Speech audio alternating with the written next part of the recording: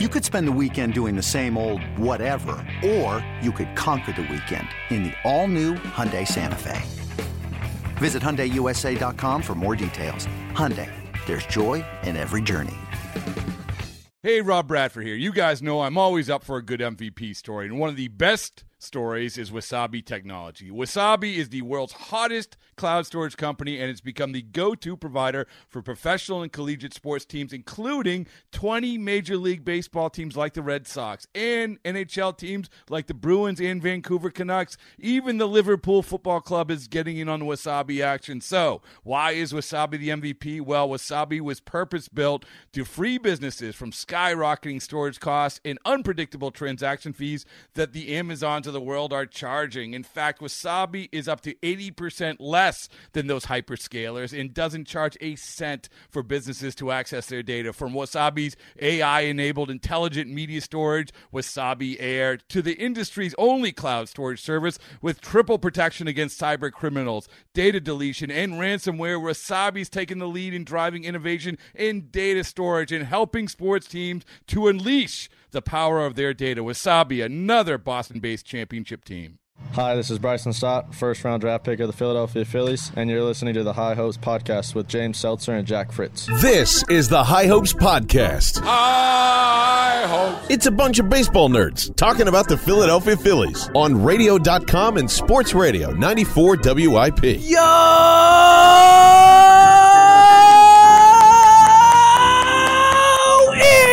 Is a walk-off Bryce Harper Grand Slam edition of the High Hopes Podcast. Jack Fritz, what the hell's going on, buddy? We are back! Oh my God. Don't let the Phils get hot. Don't let the Phils get hot. All right, so inside baseball, Jack and I, in classic High Hopes fashion, recorded a pod during the game that you will hear the vast majority of, and you'll hear us saying, oh, it's pretty clear the Phillies aren't going to win this game. And guess what? The Phillies freaking won the game, Jack. Bang. 6 runs in the bottom of the 9th inning. Bryce Harper has had some awesome Philadelphia moments. None is even close. Jack, I think you could argue this is the best win in 8 years. Like, I'm not even kidding. Certainly the best win of the season. One of the best wins in a really, really long time. And we'll get into all the Charlie stuff later that you'll hear. We talked about it. We talked about the rest of this series and what's been going on. And again, you'll hear us say some really dumb stuff about not winning the game tonight. Yeah, they didn't have a chance tonight. I actually think that we're the reason they won it, just like with Bryce Harper. Once we really get to that point where we give up on something, it seems to go the other way, Jack. Yeah, so hey, let's get it out there now. I have completely given up on the 2019 Phillies. Let's get it out. They don't have a shot to make a run in this thing. Biggest, I would say, most impressive win since the Chooch walk-off off of Broxton in the regular season was. Actually, that's an exaggeration. That was like 09. No, it was actually 10. It was 10. Either way, I agree with you. One of the most ridiculous, listen, the Phillies never win that game. They don't win this game. They never win this game. Never ever. They haven't won that game since Charlie Manuel was managing this team. And guess who's back in the dugout? You're damn right, buddy. The skip. The Charlie magic. It feels real. I don't even care anymore if it sounds ridiculous. I'm all in on this team making a run. I said at the end of the podcast. You did. People will hear that before this happened, you were all in. You were ready. Yeah. Listen, I said it before. I'll say it again. No one talks himself into a Phil's run quicker than me. It is literally. You'll hear him say that again later. It's coming. It's in the Guinness Book of World Records. Fastest guy to talk themselves into a Phillies run. And that was just. They don't ever. It would look like such a classic Phillies game, we're gonna go down, we're gonna be lifeless, we're not even gonna give ourselves a shot to win this game. And then I was half paying attention, half trying to get ready for the post game show. Let's go inside both of our lives. I'm the Eagles pre and post game producer, so I'm here at the studio. That's why we didn't finish the pod. We wanted to stay on till the end of the game. And Jack had to go. It was what it was. He had to go work. So we were like, they're probably not going to win anyway. And then we're texting each other as it's happening. Jack's going to be, it's hilarious. It's going to be hilarious if we have to re-record because they're going to win this game. Yeah. So listen, this is the best well, is this better? No, the Bryce Harper re-record was better. Let's be fair. One game versus 13 years. But man, this is pretty damn close, Jack. I mean, Bryce Harper has had 3 of his best games as a Philly in the last 7 days. Yeah. Like the 2 home run game against the Giants, the game last night. Last night. 2 homers last night, and then this.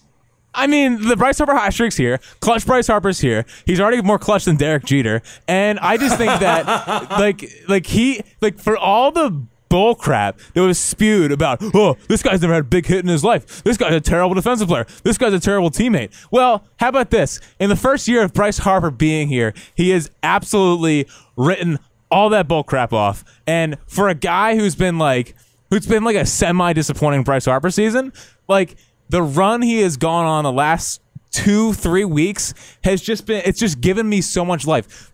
I'm sitting down watching games and Bryce Harper is breathing life into my life. Yeah, no, he is, when he came here, we talked a lot about, we haven't had that guy here in a long time who was must watch television every time he stepped to the plate.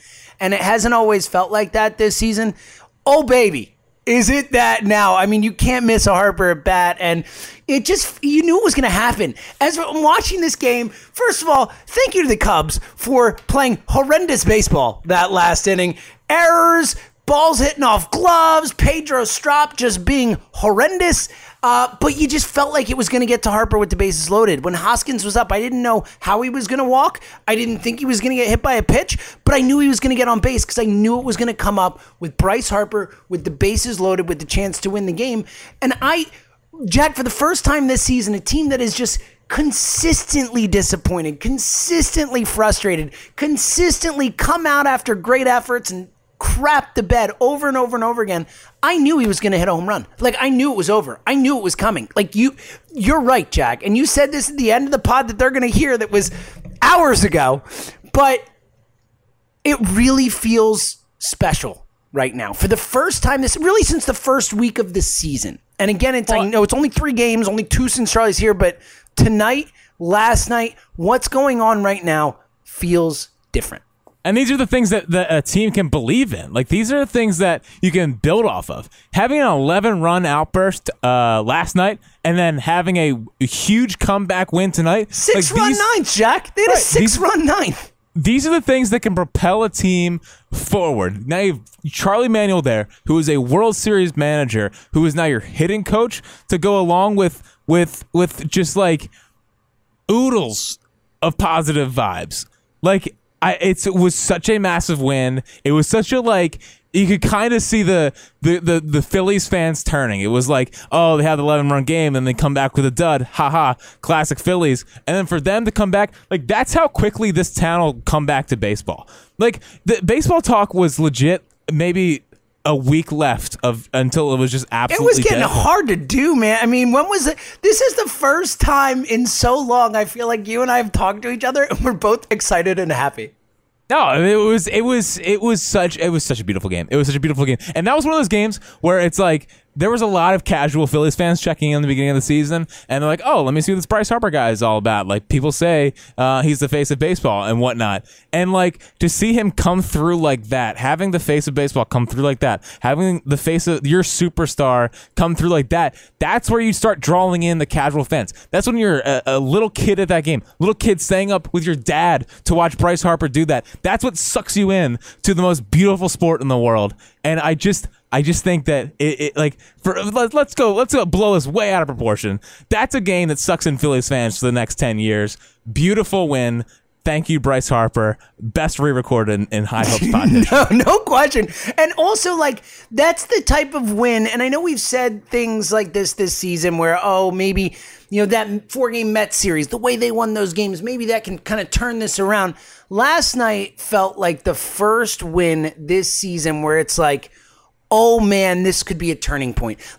We could look back at the end of this season, and again, we're not talking World Series or anything, but yeah, exactly, yet. but we're we could look back and say, oh, that was when it changed. That was when the season turned and they went on and they won a wild card game and they gave the Dodgers a run, or they won a couple games against the Dodgers, or who the hell knows what. It feels like this is the kind of game, this is the kind of series, and of course coincides with a certain Skip coming back to town, but that's the type of series where we could look back and say, oh, that was the moment right there. In that moment, the entire season, the entire trajectory of this team for this season and the future potentially, in terms of the reps, in terms of the playoff opportunities, in terms of all that stuff that could happen, we could look back on this series and say, wow, that was the moment. It sure would be nice if their general manager didn't get them Drew Smyly and Jason Vargas to the deadline. You know what I'd be more excited about? This recent hitting hot streak and also an actual number 2 pitcher behind Aaron Nola. That would be nice to have. I know. Yeah, even a number 3, or like, we'll get to this later, but like a Tanner Roark would be, he'd be the number 2 on this team. That's the sad thing, actually. No, he 100% would be. Easy. He 100% would be. I hope the pitching staff does not come back to bite them in the ass, because this offense is back. It has arrived. The talent is all there. And I just think that they were starting to slowly come out of the funk towards the end of the Maile regime. And I just think that with Charlie here, with Charlie kind of giving that vibe in that clubhouse, with them getting 2 back-to-back special wins, it is enough to where like it can propel them. And I just hope and pray that this pitching staff does not hold them back, even though I know it will, and I know they're going to disappoint me, because the Phillies pitching staff will always disappoint you. I just hope that it doesn't happen, and they can just let this offense fly. Just let it fly, because they are here. They've arrived. Barreldelphia back. Barreldelphia is finally back, man.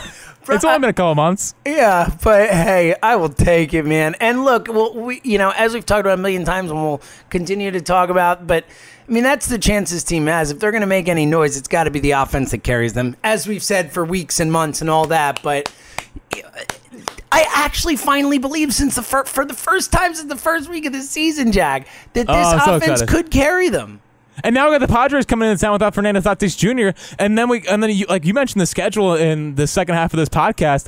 Like, this is when you go on a run. Yep. They're not playing good teams. The only good team they're playing in the next 4 series is the Mets. And a 2-game series against Boston. That's it. Okay, 2-game series against Boston, but we know what happens in Boston with Aaron Nola. He pitched the best game in the history of baseball. I don't even know if he's starting that series, but I need Aaron Nola to start that series. He has to. Yeah. How about this? Aaron Nola game 1, Spencer Howard game 2. Oh, if they are in it in September and Spencer Howard is not here, it will be organizational malpractice, because Spencer Howard would be this team's number 2 right now. I am 1,000% convinced of that. Oh man, Jack, I'm like giddy, man. Dude, it's 12:10. We've both been having long days. You were up at 5 a.m. to talk about some football team that no one cares about on CBS, on the news. I didn't know there was a football team in town, because this baseball team is just firing on all cylinders. You've been up all day. I've been up all day. And honestly, like, I just feel like tomorrow is going to just be giddiness all day long. Just giddiness, jumping up and down, thinking about a possibility of a meaningful, actual good September baseball. When are we breaking out the rally towels? When's the first rally towel game? Because I could really use it. September 1st. Oh. Entire month of September, it's rally towel time. Let's go. Come on. Let's go. Come on. Get me playoff Nola. Get Fransky to the playoffs. It's just so exciting to believe again, Jack. Like, I feel like it's been so long since I actually believed in this team, and I do. I'm with you. I've talked myself into the run now too. You people will hear that at the end of this podcast, I am hopeful, but not where you're at. I'm there, bro. Like, I'm there, man. That was beautiful. What a win. What a win, By the way, both broadcasters just absolutely crushed the home run call tonight. Oh, yeah. And John Kruk coming in too with the, oh my God, it's amazing. I thought that was Tom McCarthy's best home run call. Wow. I thought it was an unbelievable Tom McCarthy call. And Fransky always crushes it. Just always crushes it. If you can find the Fransky call, I mean, we're going to play it all day. I was just about to say it's going to be on the radio all day tomorrow. All day long on WIP tomorrow. Just the Fransky home run call. What a night. Bryce talked about how that's one of the coolest moments of his life. Yes, literally said that. He said, other than a playoff moment, he's like, this might be the greatest moment of my life, or this is one of the greatest moments of my life. That was the fastest sprint I've ever seen around. Dude, that's what I was going to say. Well, and not just, he does the high step in first on the first base line, gets the knees up, and then just takes off and almost caught up to Hoskins. Like, was this close to catching up to Hoskins? He was sprinting. He was so ready to get to home plate, get to the mob of teammates, and celebrate. When they do the water, the throw the water on him at the end, he's like, bring it on. Like, it was magical, man. Like, it really was. We haven't had a lot of magical moments this season, and tonight was magical. Can't you just see, like, the end of the yearbook already? Like, and when did the season turn? And then you start breaking it into the ninth inning, and it's got the error, and then the Quinn single off the glove, and Hoskins gets hit with the pitch, and Harper steps to the plate, and we're all sitting there like, oh my God, I can't believe they're actually in this game right now. I can't believe they're about to win this game right now. That it's just. What a night, man. There's a reason that we're talking right now when we very easily could have just said, we recorded already or whatever. Like, that was not an option. We had to come on and just whatever. I'll be tired tomorrow. Well, I cannot wait to go home and rewatch, which is exactly what I plan to do when I get home. Well, that's what I've been doing for the last 50 minutes, waiting for you to finish your shift. I've seen Bryce Harper's home run somewhere in the neighborhood of 400 times already. Ugh. I mean, guess what? It's not stopping anytime soon. No. I just want to watch it on a repeat. When I go to bed, I'll be dreaming about it. I would just like our last little thing here.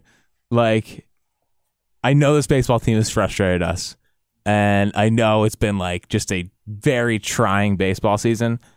I think it's time to put the first couple months of the season to rest. Like, just we can forget. We can forget the first couple months.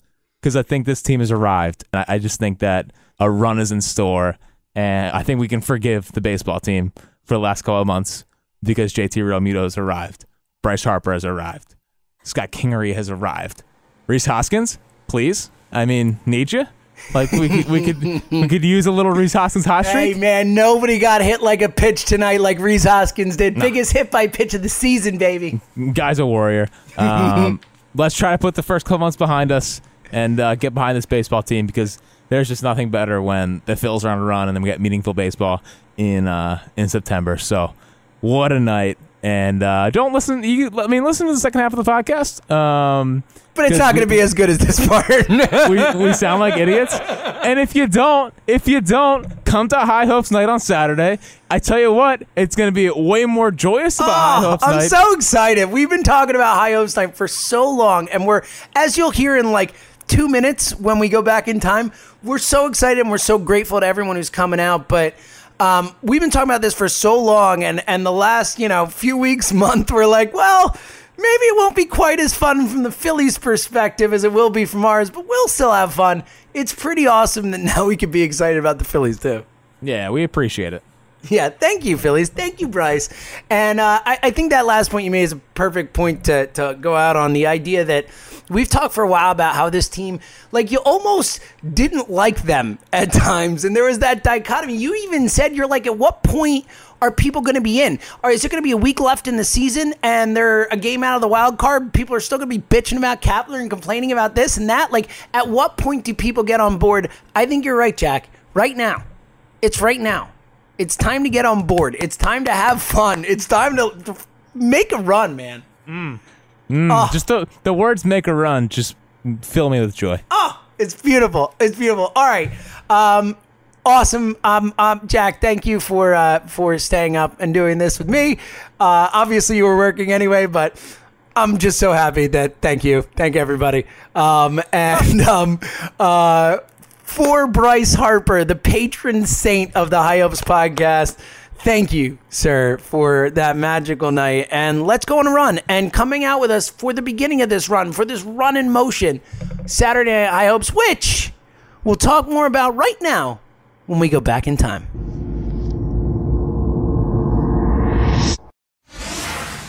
All right, let's start at the top. We'll dive into Charlie in a sec, but this is literally your last chance to come hang out with us on Saturday if you want to. High Hopes Night, August 17th, this Saturday against the Padres. Pin tweet on Jack's Twitter profile, my Twitter profile. It is the last chance. If you want to come hang out with us, if you want to hang with the shocking amount of people who have decided to come hang out with us, and thank you to all you wonderful, beautiful, amazing people, because Jack and I are blown away with the response we've gotten. So last chance. Come hang out with us at the game on Saturday night. Last chance to come hang out with possibly the two future Phillies broadcasters after we send them tape of this comeback of this fight of the game. It would be a beautiful thing. Saturday, 5:00 Jetro. 5:00 Jetro. James and I will be there. We'll be there. Tweet out a picture of the location too. If you're struggling to find it in Jetro, just check our Twitter when we're there and all that type of stuff. We'll do the best we can to. But Jetro's not that big. You'll find us. Yeah, Jetro's not that big at all. It's where real Philly fans park. I think my first take ever actually was real Philly fans get off at Jetro and real Philly fans get off at Packer Ave. Wow, that was your first take. How about it? Yeah, I'm pretty proud. That's a pretty good first take. It's a very good first take. Unfortunately, Jack, we may have to retire your can you believe the Phillies chose Yu Darvish over Jake Arrieta take tonight, but that's a different story. No, Jake's fine. He just has bone spurs. He'll be back next year. It would have been so much more fun, though, if Jake was like revenge season Jake and was actually good. But unlike most things that we hope are fun, they turn out to be absolutely horrible. Yes. And now all of a sudden, Yu Darvish doesn't walk anybody anymore, and he's great. So, yeah. Well, the Phillies have made a career of this. Yes, a season of this. They've made a season of making average pitchers look way better than they actually are. So I am not surprised by tonight's occurrences. Yeah, well, we couldn't really expect a sweep, right? I mean, come on, well, they're not Jack. allowed to do that. They're not allowed. Not allowed. All right, well, let's dive into it. Obviously, we'll get to the games in a second, but Charlie, man. Charlie, what was your, what, I mean, take us through the Jack Fritz mind as he hears, first and foremost, a long time coming, we have said on this podcast, for John Maley to finally be gone. But when it was not just that Maley's gone, but that Charlie freaking Manuel, the skipper, was coming back, how did you react? Well, I was walking into the studio, and I got a text from you, and you're like, Charlie. I was like, listen, buddy, I know people have called you Charlie Day before, but it's not.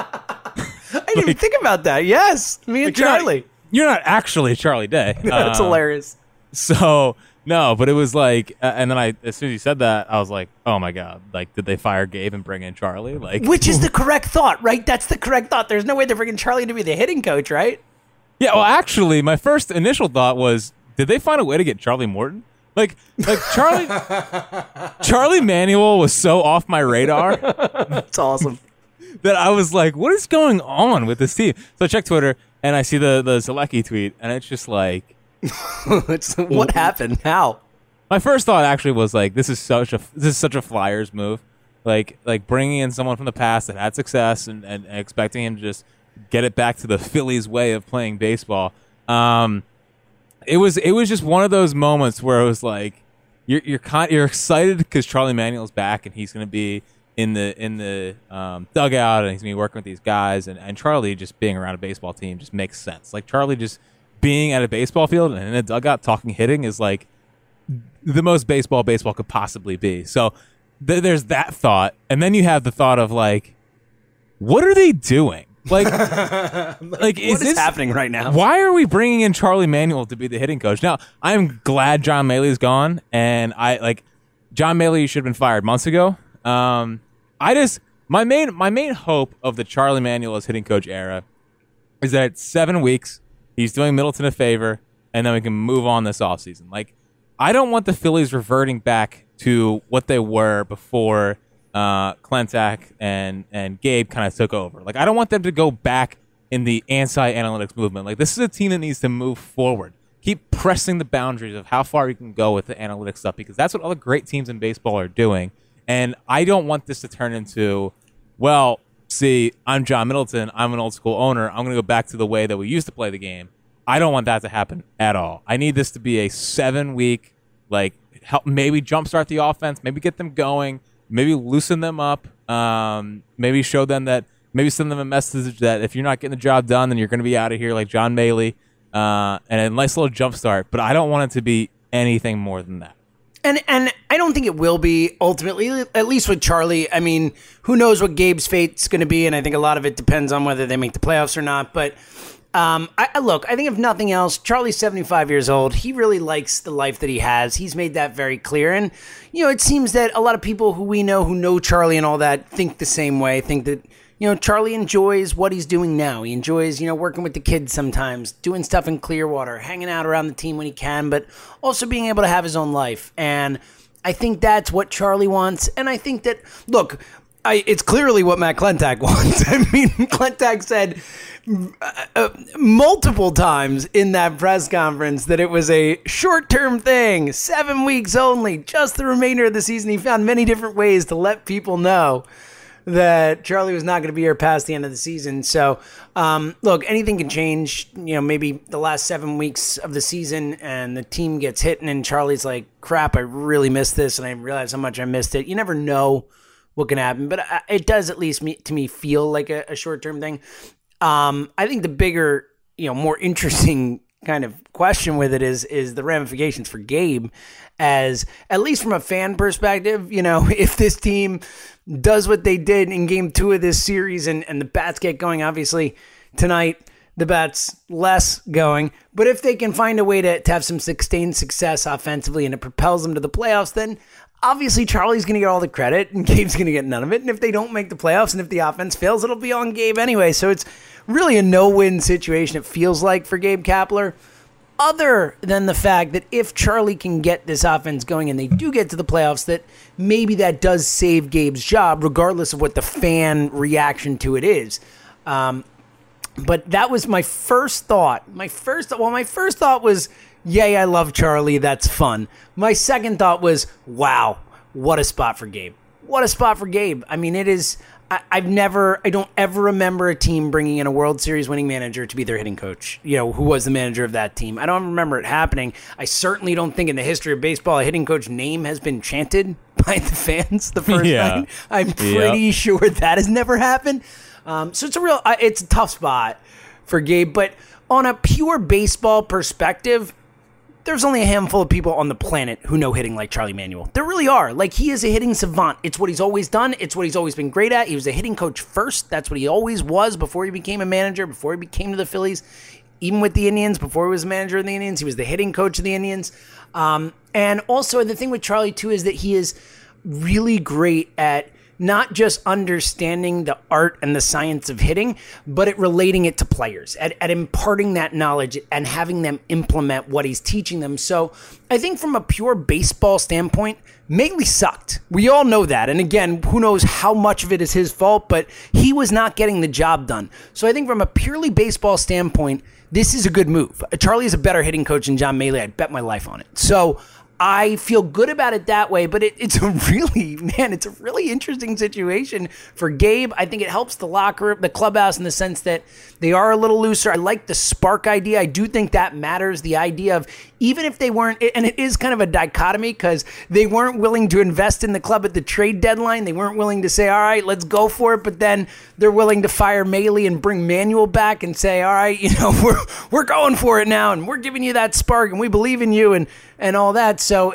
it's kind of a mixed messaging type of thing, and I think that comes down to the Klentak-Middleton disconnect on this. But ultimately, I think it's a good thing for the team's chances the rest of the season. I think it's a really iffy situation for Gabe and how this all plays out moving forward. Would you agree with that? Well, I just think that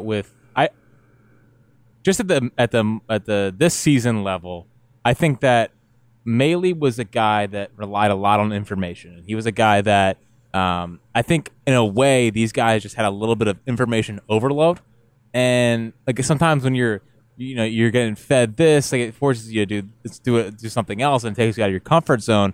So I think for the rest of this season, just having a guy like Charlie Manuel who you can go to talk hitting, and they kind of just exhale from the pressure of having all that information in your head and just going and trying to use it and apply it and whatnot. Like, Some players can handle it, some players cannot. And I think Maley's only approach was, here's all this information, here's how you have to use it, here's what I want you to do. And it felt like a lot of my way or the highway. And the thing that I like about Charlie and what makes Charlie so special is that he'll adjust to the player, right? Like he'll take the player, see what they do well, and then try to accentuate what they do well, rather than you're like Scott Kingery. Like, you're not a launch angle guy, well, I'm going to make you into a launch angle Totally. guy. Totally, Jack. So from that standpoint, like, I think it's really good. But you bring up the trade deadline, and here's what frustrates me. And I was in the last couple of days thinking about this and whatnot. Is like the way Matt Klentak looked and talked in that press conference was a guy that is fearful of losing his job for the first time. And I just think that, Brycey, I just think that if you're gonna say playoffs or bust, or you guys are gonna lose your jobs, then you should have been more forceful about them going after it at the trade deadline. Like, you can't say playoffs or bust and then leak the extension thing, and then 2 weeks later change your mind and say, here's Charlie Emanuel, and if you guys don't make the playoffs, then you guys are going to lose your jobs. Like, I hope that's not what's going on here, because that's an owner acting reckless and an owner just going haywire in a way. Because if these guys knew that their jobs were on the line, they don't just bring in Jason Vargas and Drew Smyly and Corey Dickerson. Like, they're going to go get an actual pitcher. Like, they're going to give up stuff to go get a guy. And I understand, like, it's probably the best thing for this team that they didn't go and give up major prospects. It's not even major prospects. Like, they could have got Tanner Roark. They could have got Alex Wood. They could have got Alex Wood didn't get traded, but I mean, he's a rental. But he could have been. He could have been traded. Mike Leake. Like, you could have found like guys like that. You didn't have to go get a Marcus Stroman, even though I would have liked to go get a Marcus Stroman. But I hope that Middleton's not acting out after a bad series against the White Sox and whatever, and seeing where this team is and forcing this like playoffs or bust ultimatum 2 weeks after he was fine with the front office and whatnot, not making any major moves at the deadline, because that feels like a dysfunctional organization. Yeah, look, I agree 100%. And we've talked about a lot, and obviously we were all very happy when John Middleton got involved with the Bryce Harper situation, but that doesn't mean that we always want the owner being involved in situations for the most part. And obviously the Jeffrey Lurie thing with Chip is an exception, but for the most part, definitely not the rule. Exactly. When owners get involved, it's usually bad. It's almost always bad. So the great owners are people who hire smart people who they trust to do their jobs and let them do their jobs. That's what the best owners do. That's what the best leaders in any businesses do. Any smart business people, any people who have people working under them, want to hire people who they trust can do a job, who they believe in to do a job, and then they let those people do that job. I mean, that's the best structure that you can have. So I agree with you. It is a little nerve-wracking. I don't think Klentak's job is on the line for a couple reasons. I think obviously the extension makes a difference. And I also think that Middleton was so vociferously positive about Matt Klentak this offseason. And, you know, obviously this feels like a Middleton move, as has been talked about. And, you know, a few people have come out and said that Middleton, you know, basically Matt Gelb said basically that it was a Middleton decision to bring Charlie back.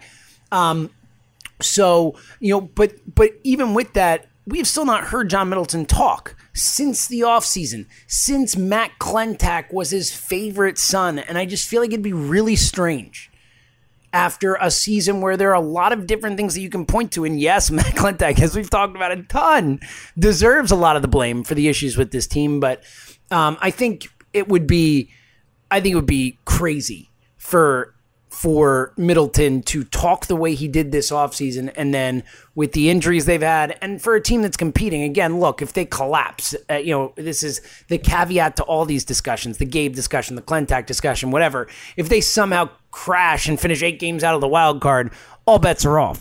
But I do think they should be off. And they should be. Exactly. You can't do that again. You can't do that 2 years in a row and heads not roll. But outside of that, I think it would come off as really strange if John Middleton, after being so pro Klentak in one offseason with so many things that went wrong this season, I think it would be really strange for him to come back and say, all right, you're out because we didn't make the playoffs. Well, Middleton also was like high on life when Very true. Very true. like when he signed Harper. I mean, it was everything after that was, Klentak was a genius, and he said Middleton's exact quote in two different times was that Matt Klentak is an elite GM, and also that Branch Rickey never had an offseason like this. Like in two different quotes. So and Middleton would look like a fool to say that and then fire the guy this offseason. He would look like a fool. Whether or not Klentak deserves to be the general manager of this team, like it would look ridiculous. It would be really hard to take John Middleton seriously when he says things.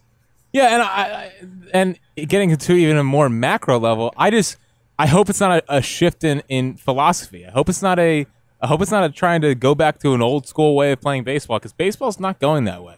Like, baseball is going the exact opposite way, and the best teams in baseball are the ones that are pushing the envelope and are investing more in analytics and player development and all of that stuff. And I just hope that, and even like I hope it doesn't. I didn't think John Maley was a good hitting coach, but I also think that the idea of slug and the idea of exit velocity and barreling baseballs and launch angle, I think those are all good things. I know that's like, oh my God, that's voodoo. Like, you believe that launch angle could possibly be a good thing? But when it's implemented the right way, and exactly, that's the key, Jack. Right, when it's coached the right way, when the analytics are applied in the right way, you see what you get now. Like with these great baseball teams, like that, the teams that are operating at the highest levels of the sport are the teams that are using the analytics the correct way.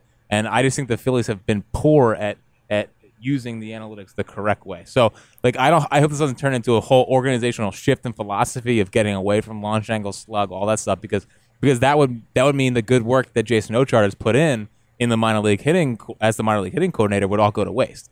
And I just think that the system as a whole has taken a major step forward in what it's done, and the guys that we were worried about not being top prospects starting to figure it out. And I just think that a shift from that would be a massive mistake. I couldn't agree with you more, and I think you hit on a really important point here in the idea that, you know, people are coming out, analytics, back to basics, old school Charlie and all that is so ridiculous to say. Analytics have been in baseball forever, for the history of baseball, whether it's batter versus pitcher data, whatever it is, they've just gotten more advanced. And the key to analytics is not just the knowledge and the data themselves, it's how you interpret and implement it. That's exact what you said, Jack, is 100% on. Perfect example. Just flashed on our screen. Carlos Santana just hit his 28th home run of the season. The Cleveland Indians are 72-49 with a lower payroll than the Phillies. One of the few teams out there that are, of a contending team that wants to spend less than the Phillies, other than the Rays, of course, who are the lowest in baseball. But the Indians do it by being smart. And that's why Carlos Santana goes there and has a turnaround of the season, because the Indians, like every smart team in baseball, use analytics heavily. They just use them correctly, and they implement them, and they teach them. And it's infuriating and I get it that maybe it was too fast, too soon, not from a what is smart perspective, but from the fan base accepting it perspective, because it went from 0 to 60 with the whole analytics in Philadelphia thing. They were the worst franchise in sports. When it came to using analytics, there was remember the friggin' analytics plant? Like, that was a joke for a reason. They had one guy in the analytics department. They had a plant. Like, there was no analytics department. And now they employ as many or more analytics people than anyone in baseball. So they've really gone from one end of the spectrum to the other. But that doesn't mean that they're there. And that doesn't mean that it doesn't take time for these things to really work themselves out, for philosophies to become organizational philosophies that work throughout the organization and all that type of stuff. So I'm so with you. I mean, if there was an organizational shift, it would just undo any progress they have made from an organizational philosophy perspective, and would set them back to square one, while teams are already ahead of them. The Dodgers, the Astros, the Indians, all these great teams, they're ahead of them. They're ahead of them still. The Phillies are behind. Even though they are heavy into analytics now, they are still way behind when it comes to this stuff. And, it would be asinine to try and shift the organizational philosophy, and it would be losing baseball. Yeah, I don't think that's gonna happen. I don't either. I don't think Klentak's getting fired. I really don't. Well, it's not even Klentak. Like, I would, even if they fired Klentak and they brought in Chaim Bloom, like that's still moving in the correct direction. It'd be like, of course, it'd be like firing Klentak and bringing in like Steve Phillips or like right. That would be the worry. Is the point? Like not Rube Steve Phillips, bring back Rube. Yeah. Bring back Rube. Yeah, why not? I here's the thing: is that sure there's that little bit of worry in me, but I think Middleton wants to stay out of it, and I think he just saw a middling team. He saw 31,000 show up to Alumni Day. He hears the reaction to this team, how it's like so fun and boring baseball, and how he spent what $300+ million on a lineup, $500 million on a lineup, and it's been underperforming. And Charlie can just give him a jolt for 7 weeks and can kind of save face a little bit on what's just been a dreadful season. So I don't think it's going to be an organizational shift. I just think that if it is, and it does turn out to be that way, and they get rid of the analytics or whatever, it would be like I would probably stop following the team. Like we might become a Rays podcast if that happens. I mean, it would be so embarrassing. It would be so embarrassing, but it would also make sense for a team that's won 2 championships since 1883. Yeah, no, it's a really fair point, and I also don't expect it. I'm not expecting that sort of shift back. I actually think you nailed it. I think if I had to assess how this played out, John Middleton was looking at the situation, looking at the team, and saying, "All right, what can I do that can create a spark, can create some fan excitement, some fan interest, and just make people feel better about this team?" And honestly, for that criteria of goals he was trying to accomplish, there's really no better move he could have made. Yeah. Regardless of all the other stuff attached to it we've talked about, for Middleton in that spot, I mean, it's a move that makes a lot of sense without really, shaking up the roster or firing the manager. Yeah, I guess the one thing that does give me pause is that he pretty much went over Klentak's head and he went over McPhail's head and made this, and obviously against Gabe as well. Yeah, and made this his decision. And I just think that if you're Klentak and McPhail and whatnot, you kind of feel a little bit neutered in that, like, you can't just do whatever you want. And if it's almost like, listen, if you guys are going to have inaction, you're not going to. I bet Middleton has been like, hey, let's maybe think about a move at hitting coach, and them just refusing to do it. Like, it's not the best reflection on the standing of Klentak and McPhail in that organization. And if it's more reflection of McPhail, great. If it can make Andy McPhail look any worse, I would be all for it. So is that possible? I would. It's also a little like, why wasn't McPhail at the press conference the other day? Like, it's a really good point. Like, I don't really get why he wouldn't be there. Honestly, Gabe and Klentak sitting up there kind of look like two kids that had to apologize to the classroom. Klentak sounded tight, man. Klentak sounded tight. He sounded. It was, if we, obviously it's come out that it was Middleton decision, but all you had to do was watch that press conference and you knew where it came from. Yeah.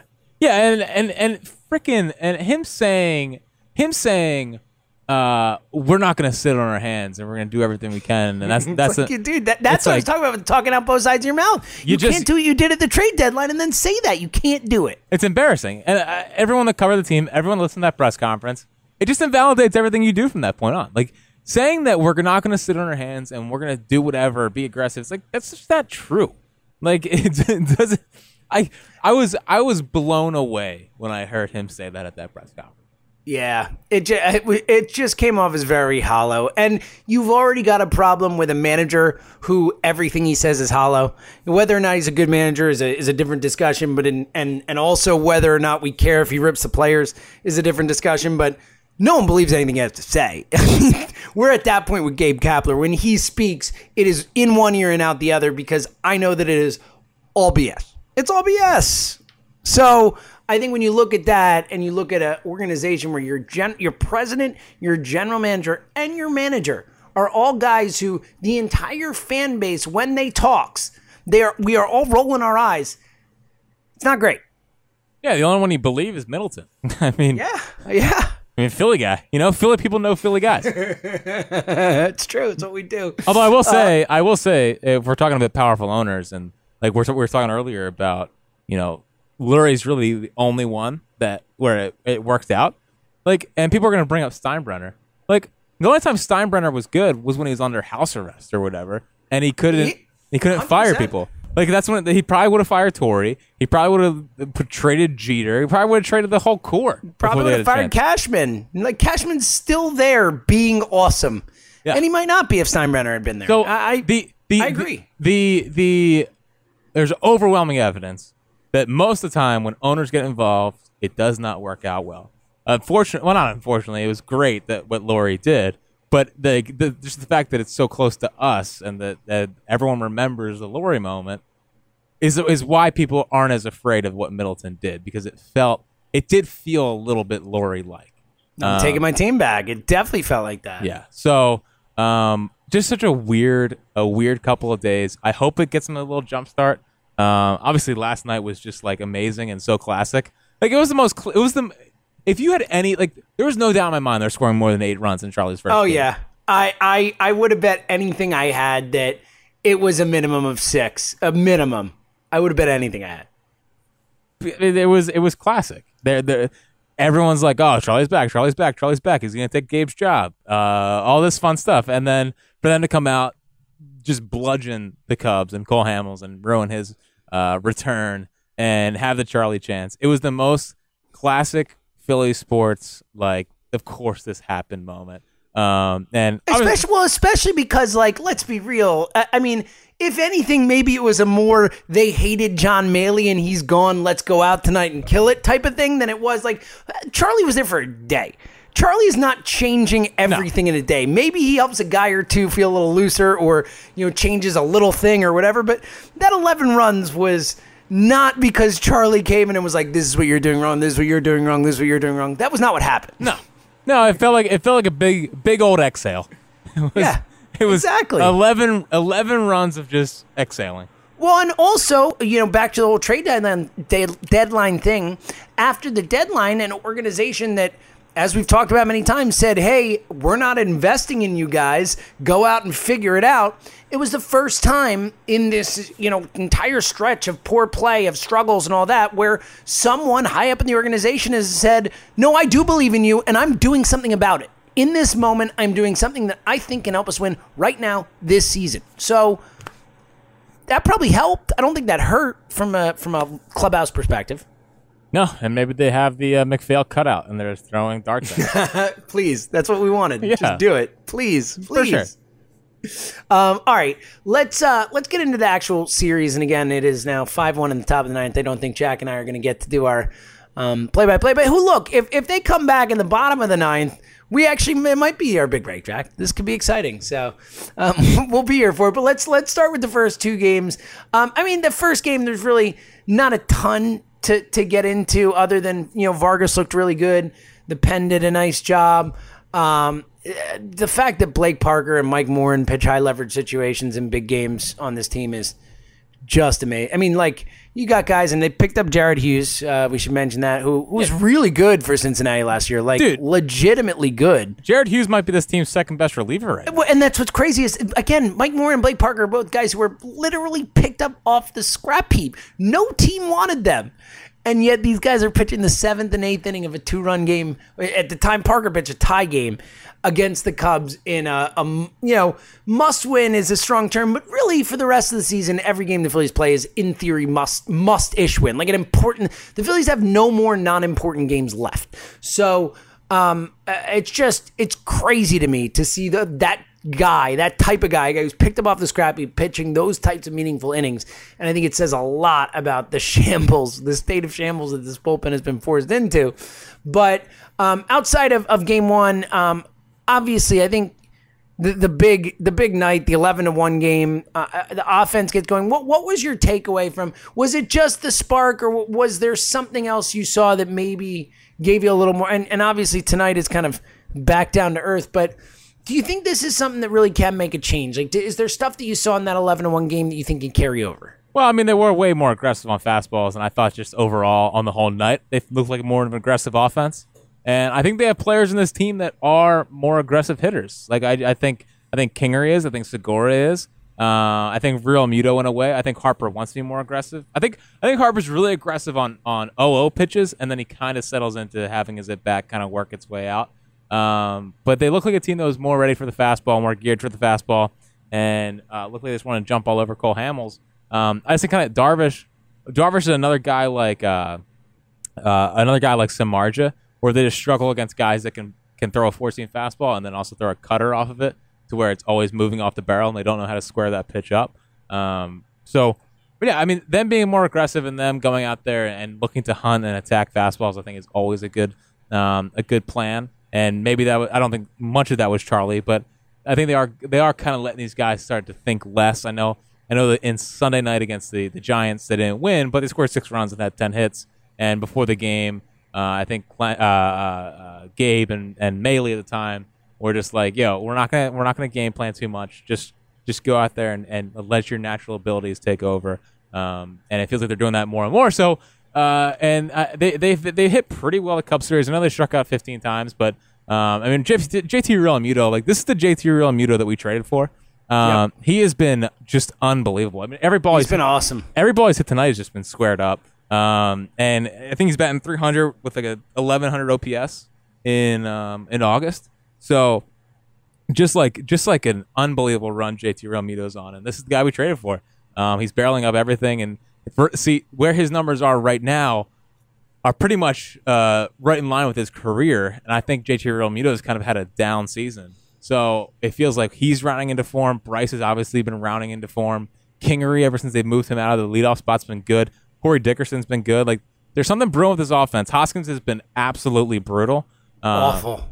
Just awful. Just like completely off timing wise. Just no. Doesn't look comfortable in the box at all. Looks like it has no plan and whatnot. But the other 4 guys, Segura's been hitting well. Like the offense was actually starting to come around towards the end of John Maley.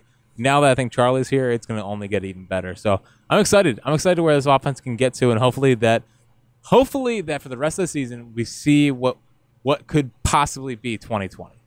Yeah, look, and the only chance they have to make the wild card game, to maybe win a game or 2 in the playoffs or whatever, is the offense. We all know that the only chance is that those guys all start to play up to their potential. And it's not Drew Smiley? Well, I was just about to get there, Jack. But I think that's the only real chance they have, is the offense finds a way to really all get firing on the same time in the same way and kind of carries them. But back to Drew Smiley, as you mentioned it, not Cliff Lee. Beginning to think he's not Cliff Lee. I'm pretty sure he's not Cliff Lee. Yeah, but I mean, he didn't pitch great tonight, but I also think that a lot of it was unlucky, and not all of it, but there was a good amount that I thought was a little bit fluky. And I still think at worst Smiley can give them 5 to 6 innings in less than 4 runs. I think Smiley can be a good to decent pitcher for this team. Yeah, I'm with you. I think Smiley is fine. I think he's okay, but as we talked about, not to get too carried away with those first couple starts, and it looks like he's coming back to earth. I think, he's theoretically the 4, the 5 on this team, best case, which brings me to my next point. Should have mentioned earlier, but it looks like Jake Arrieta might finally be done for the season, Jack. Oh, he's definitely done for the season. And it's probably about time. Like he was. I think it's definitely about time. You could see it those last couple starts. Just doesn't have it anymore. Did we see it the last couple starts? Because the start before this one, he said he should have been left out there to keep pitching. He did, didn't he? Classic Arrieta. And then after one start, he's like, "Yeah, season's over. Sorry, boys." Like, it's so on brand. It is so on brand for Jake Arrieta. It's absolutely perfect. So, it was another just great Jake Arrieta season. I am so glad that we're going to be paying that guy $20 million next year. I cannot wait for John Middleton to write that check. I'm sure he's just as excited as you are about it. Like I've said many times, all I ask for Christmas is for Jake Arrieta to opt out. It's like nothing has ever been less likely than him. There's a 0% chance. I would take a Jake Arrieta opt out over a Super Bowl this year. Wow. I'm just kidding. Wow. I was like, that is over the top, my friend. I'm half kidding. And you know what the funny thing is? I know you are. Half kidding. So we're all good. You think it's going to be Affleck Mack in the rotation? Yeah, he's pitching on high hopes night. So we're going to have... lucky us! Yay! Just what we wanted. While Zach Eflin is feeling heavy on the mound, we will be feeling heavy in section 145. I'm not going to lie to you. I legit was like, in the back of my mind, I was like, maybe we get a little Spencer Howard. Maybe we get a little Spencer Howard. If we had Spencer Howard's debut, Not to be, Jack. Not to be. There would be 200 people at High Hopes. How great would it be? But not to be. Again, High Hopes Night this Saturday. Coming out with us. You can get tickets still at a discounted rate. Just go to our pinned tweets. Also, shout out to Logan Morrison as a Philly. Similar to Brad Miller move, a guy who's just been crushing it in AAA. You know, he's fine. I'm actually pretty upset that Fernando Tatis is not going to be playing this weekend. With him being, is he hurt? Yeah, he's on the DL. Oh, no. I was very much looking forward to. I was like actually excited to see the next great superstar live. That is a bummer. It is a bummer. It's better for the Phillies, better for the chances of winning, but a bummer nonetheless. Lomo, any thoughts on Lomo?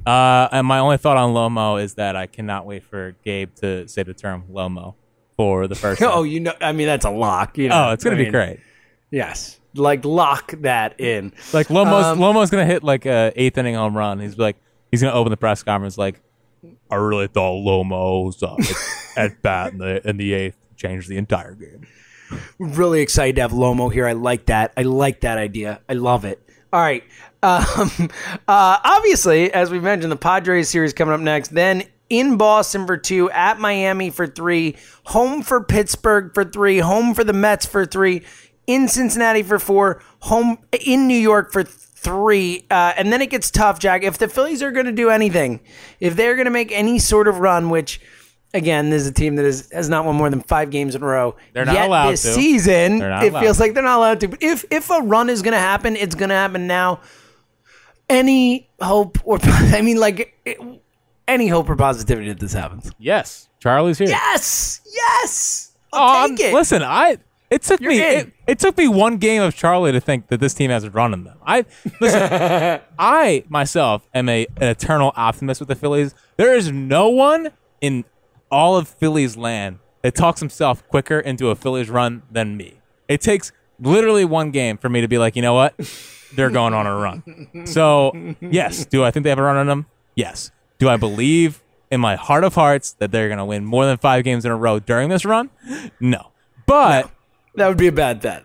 But I'm in. I love it. I love it. Screw it. Why not? I think Bryce. Why not? I think Bryce is hot. Screw I think JT is hot. I think Kingery's figured it out. I think the offense is poised for a run, and I'm very excited.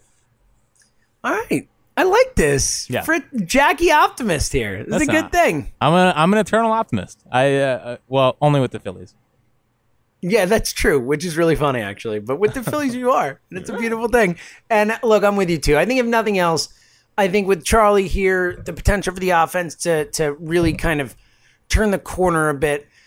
I don't know about a legit run, but I think they've still got a real shot for that wild card. And I know that's not a very bold statement considering they're after tonight will be like a game and a half out or whatever, 2 games out. But I think I feel more optimistic than I have in a while about this team's chances to do anything. As they score a run 5-2 now, Jack. Couple errors here in the night. Bad feeling. The Cubs are letting them back in it. Don't let the Phils find it.